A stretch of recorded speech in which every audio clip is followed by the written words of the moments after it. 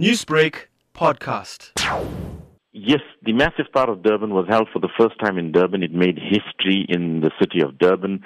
It was received well by people of all faith. The response from the public was phenomenal. We had almost 5,000 people at the Kingsmead Cricket Stadium, wherein they came to know about the religion of Islam as to how much of peace it advocates, how much of peace and love.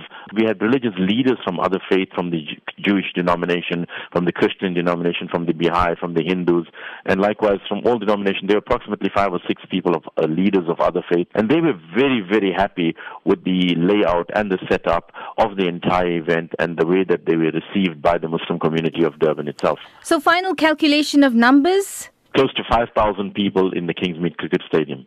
Amongst them were a lot of old people from TAFTA and other old age homes, from orphanage homes, from destitute homes, and the food was reaching to every person, even in the streets of Durban. So, Mr. Malek, will this evolve into an annual event? Yes, definitely. From the way that the first event took place, it would definitely be an event that would be an annual one. Now, how did Durban Mass Iftaar handle some of the criticisms from organizations that were claiming that it's not Sharia compliant? I think we addressed all the concerns of Sharia. We had a mufti to come and speak to us, and we laid out the plans and showed him what exactly was going to transpire, and he then claimed that it was within Sharia compliance. The main issue was the, parda facilities for ladies, which we provided for, and there was definitely no intermingling, because if you came in with your family, you sat with your family amongst your family circle, and then it was nobody that was loitering as they predicted that they would be.